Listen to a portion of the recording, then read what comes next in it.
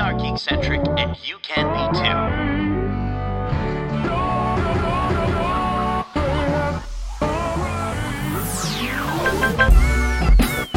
Love ya.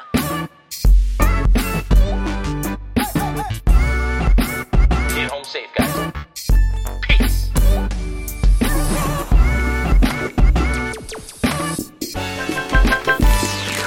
Welcome to the Geek-Centric Podcast, and welcome to our special Behind the Geeks episode for Marvel's Secret Invasion. If you're joining us for the first time, we are Geek-Centric, a podcast focusing on the world of movies, TV shows, games, toys, and collectibles, and all things geek-centric. Joining me for this Behind the Geeks episode, he's not a Skrull, but he's invaded my heart. He's Justin, the Secret Life Lawrence. Secret Life? Do you have a secret life? Are you going to admit finally to everyone on the podcast? No, I don't have a secret life. I don't really. I couldn't. I'm not good at keeping secrets. So I don't really know. Like, I could never lie to my wife. She always can read right through me. So it's it's one of those situations. But yeah, no secret life for me. No secret life. I feel like you wouldn't have the time to have a secret life. I don't think so either. I think that between this and work and baby life with being a dad, there's a lot going on. It's a lot. That's exactly what someone who has a secret life would say. I'm just saying. If I had a secret life, so I'm thinking, because you know me, I think I would want to have a secret life that would be something no one would expect. Like, I'd be like a cattle rancher in Australia or something like that. Like, I'd be, you know what I mean? Like something with cows, the earth, for sure. Yeah, no, something with cows, or like somebody who does like outdoor adventure hikes or something. Okay, like, I don't know. Yeah, that would be totally out of left field. I'd be so shocked if you told me, you had like a hiking vest with all these like different like tools on it. Yeah, and like, oh yeah, those hooks, whatever those hooks are called, that hook into the mountain. Right, I have a couple of those. But enough about our secret lives. Justin, can you let our marvelous listeners know who's invading us on the podcast today? Well, yes, I can definitely do that. Today, I'm happy to share my interview with KINGSLEY BEN-ADIR, who plays Gravik. He is the antagonist, or villain, if you will, in the upcoming Marvel Studios Secret Invasion. But I also had a chance to talk with the director, Ali SELIM, and he's not just directing one or two episodes. He's directing the whole thing. A huge thanks, as always, to our friends at Marvel Studios Canada and Disney Studios Canada by extension for setting up these interviews. As always, we're very grateful for the opportunity to have the chance to talk with the people behind the things we love. And let me tell you, KINGSLEY BEN-ADIR is an absolute standout in this show. So to have the opportunity to talk to him is absolutely great. And, you know, everyone in this show is so freaking good, man. Yeah. There's such a stacked cast of talent that is in this show. And it's a good time. Yeah, the cast, I think, is definitely the best part of this series. Probably one of the strongest casts we've seen in a Marvel live action series. We'll talk a little bit more about certain members of the cast once everyone gets back from listening to this interview. So without further ado, please enjoy our interview with KINGSLEY BEN-ADIR and director Ali SELIM.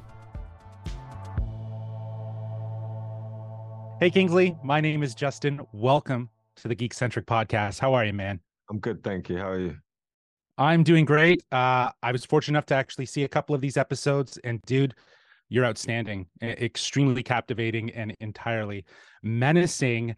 And I know you're going to be playing a hero later this summer as one of the many Kens in the Barbie movie.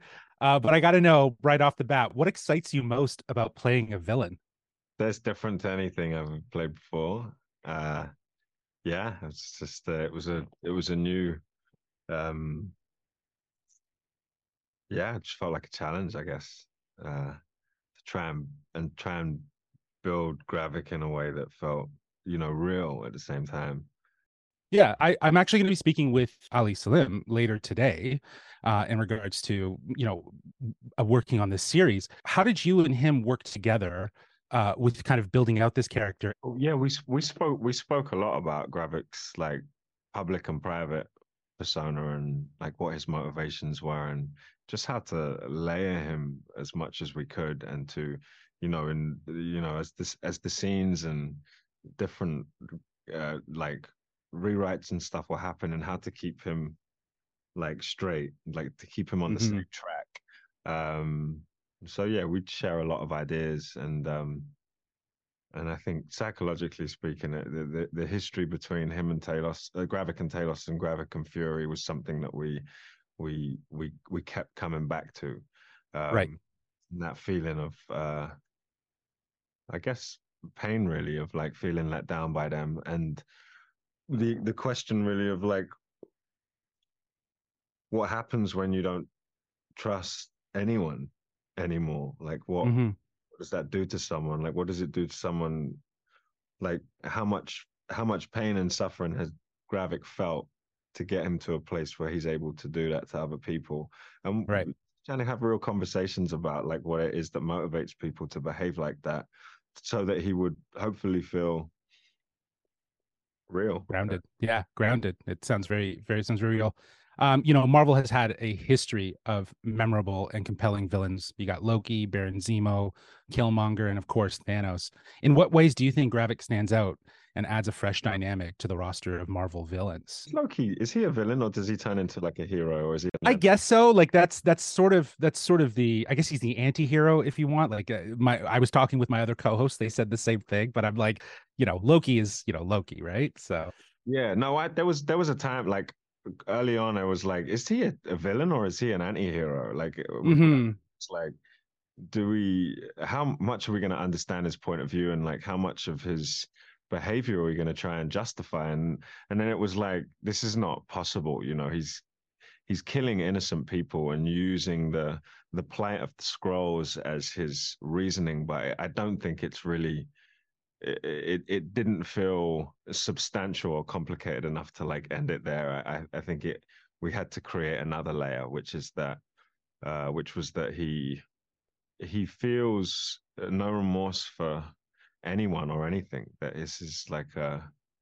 this has to be a personality disorder. And I also think functionally for this show, what it needed was a character to hold a high degree of tension, and to really mm, feel like there was someone who Nick Fury was coming up, like someone who needed to be put down or locked right. up, and that like any kind of feelings of sentimentality or like any kind of religious connotations would just they weren't going to work. We Right. didn't have the time to explore that properly, and that he just needed to be like a straight up killer, and that Hmm. his feelings of I would say to Ali sometimes, I was like, I don't know if this guy likes anyone. I don't Hmm. think he likes anyone. I don't think he hates himself so much that the only way he can feel anything is to see other people feel and experience pain and suffering. And the hope is, I don't think he, maybe he's given too much away. I don't think he wants to live. I think he hopes that someone will put him down, Right. and testing everyone. Like, why do people behave like that? Like he's testing everyone around him. Hmm. It's not about blowing up the town square. It's about uh, seeing Fury see him blow up the town square. It's very personal for him. And, again, like I said, you're outstanding in this show. It's so captivating. I can't wait to see more of the mystery of your character unravel as the episodes go on. Thank you so much, Kingsley, for taking the time to join me here on the Geekcentric podcast. I hope you have a great day, man. Too. Bye. Hey, Ali, my name is Justin. Welcome to the Geekcentric podcast. How are you? Great. How are you, Justin? I'm doing great. I was fortunate enough to watch a couple episodes from Secret Invasion, and I'm digging the vibe. I'm loving the grounded, mature. It feels very mature for the MCU. And I kind of want to start right there with my first question. You have an extensive history working in television. I wanted to know what made you want to jump into the MCU and dabble in this expansive universe. Well, I think Marvel today is the pinnacle of storytelling in show business in Hollywood, Mhm. and anybody would be a fool not to want to go play in that playground with such accomplished people as Kevin Feige. Right. Uh, so it was I don't like the phrase no brainer because it suggests that I don't have a brain or somebody doesn't have a brain, but it was a no brainer to get Right. into this world. And, just as a director, it's fun to have every toy that you could ever imagine available to you, because that's how Marvel explores their stories. Yeah, absolutely. I think it's like an endless sandbox, right? Like you're just kind of picking up toys and mixing and mingling, and you get to find the balance of how you can incorporate all those elements. And I gotta say, this cast is extremely stacked. Like you have a lot of excellent talent on here. And I actually just had the chance to talk with Kingsley, and I kind of actually want to focus on that his character of Gravik. Working with Kingsley, how did you develop his character with him, and also was there any highlights for you personally with working with him on this series? Uh, Kingsley and I talked a lot because I think it's a very challenging character. I think it's a very new exploration for him to go into villain land. Mm-hmm. I think that, in superhero movies, the villains are a little more binary. They're bad and Nick Fury is good, or all bad and all good. I think Kingsley was more interested in something more nuanced.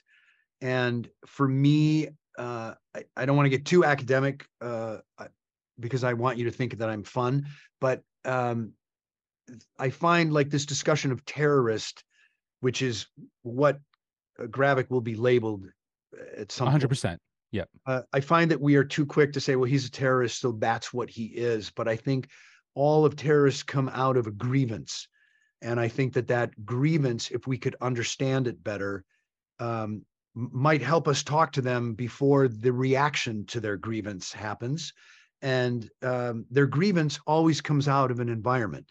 And I think us understanding that environment would help us understand and make the world a more protected and better place. And the reason I get academic there is because I think that's what this show does, is it shows us where Gravik came from.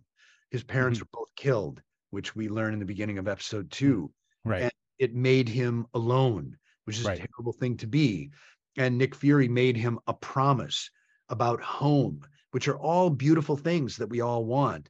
And then when Nick Fury couldn't fulfill his promise or reneged on his promise, Gravik had a huge grievance. And unlike the way Talos received his grievance, where he continued to work towards coexistence, Gravik said, I'm going to get rid of everything that's keeping me from achieving the promise that Nick Fury made to me. And he becomes that terrible thing. But if we understand it more along the way, his reprehensible acts maybe make us think more and condemn less. Yes, I think that's kind of it's not a constant through the MCU, but there have been villains that kind of challenge I think the audience to think morally about the motives of the villains. And I get where you're coming from with Gravik. I think that there's reason and there's definition that we will obviously explore as we get more episodes. Ali, that's my time. I had a great time just chatting with you really quickly about this. Thank you so much. This show is great. I love the grit. I love the maturity. Looking forward to seeing more. Thank you. Have a great day. You too, man.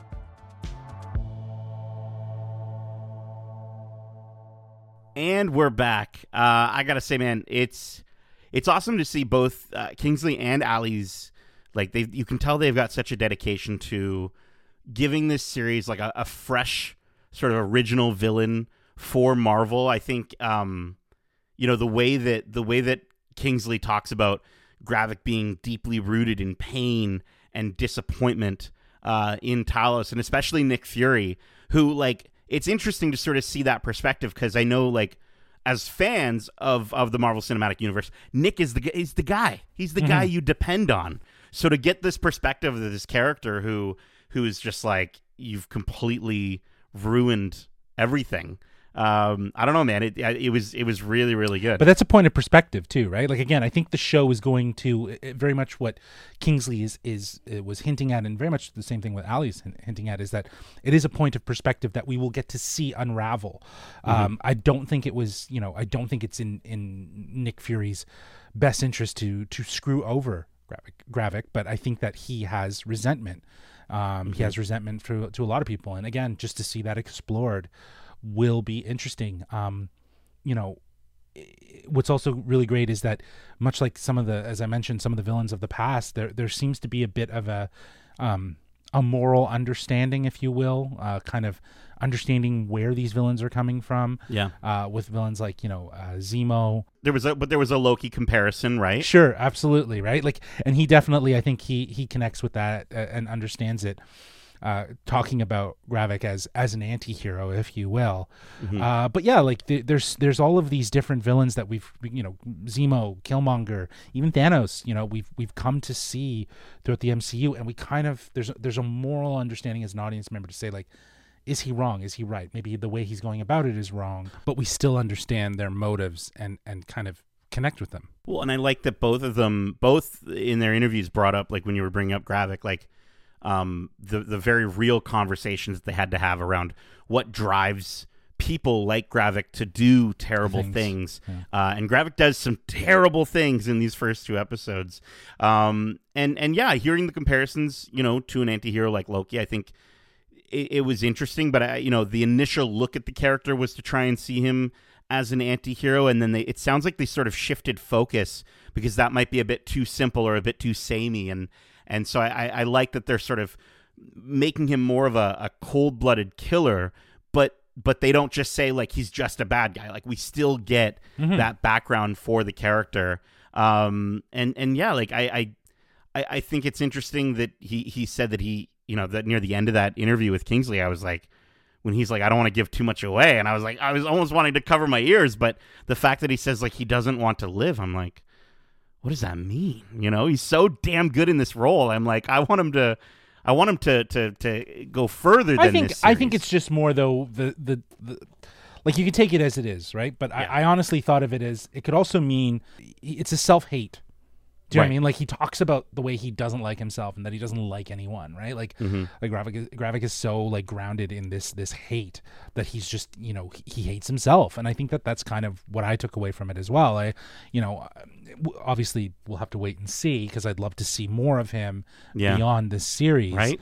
But that said, it goes without saying that his character is rooted in hate, is rooted in anger and anguish, and I think that has manifested itself, based on how he's talking about it, in a way that's almost like he hates himself. He almost might even be borderline self-harm. You know what I mean? Like, he doesn't care. He's willing to do anything. Yeah, he doesn't care what the no cost is, what if that means is.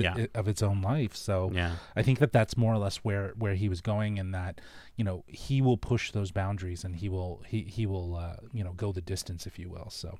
Well, and it's funny too, because Ali was saying that being a villain is new for Kingsley, and I was like, really?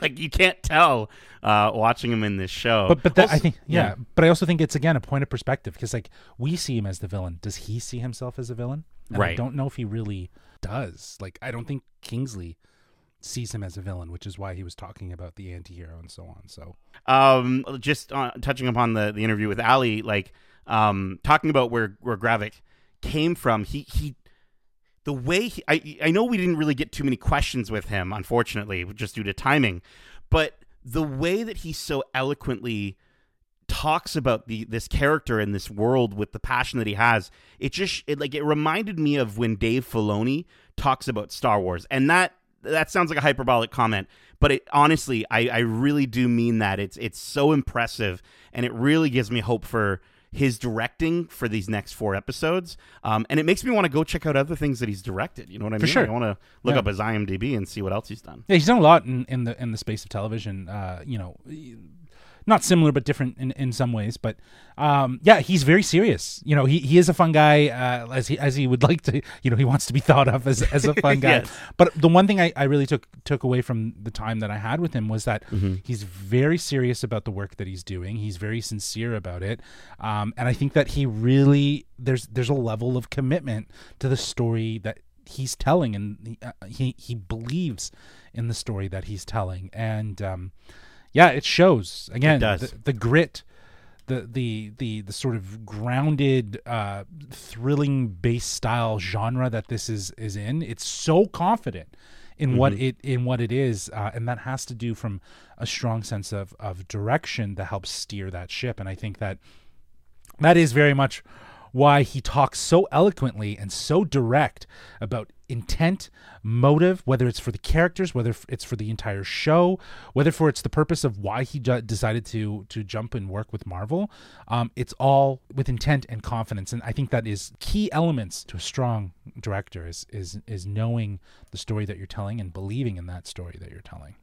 Absolutely. And I can't wait to see and believe in the rest of this season. But that is it for this Behind the Geeks episode. We hope you enjoyed it. And if you did, make sure to subscribe here on your podcast service of choice, as well as over on YouTube at youtube.com/geekcentric, where you can watch these interviews. And maybe you can, watching them, it might be easier. You can maybe tell which one of these guys is truly a Skrull.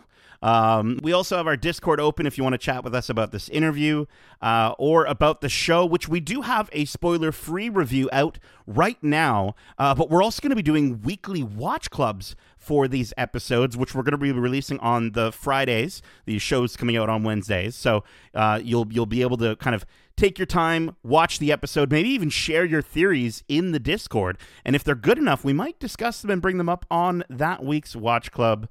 I can't wait to dig into this series even further. Justin, thank you so much for joining me for this secret Behind the Geeks episode.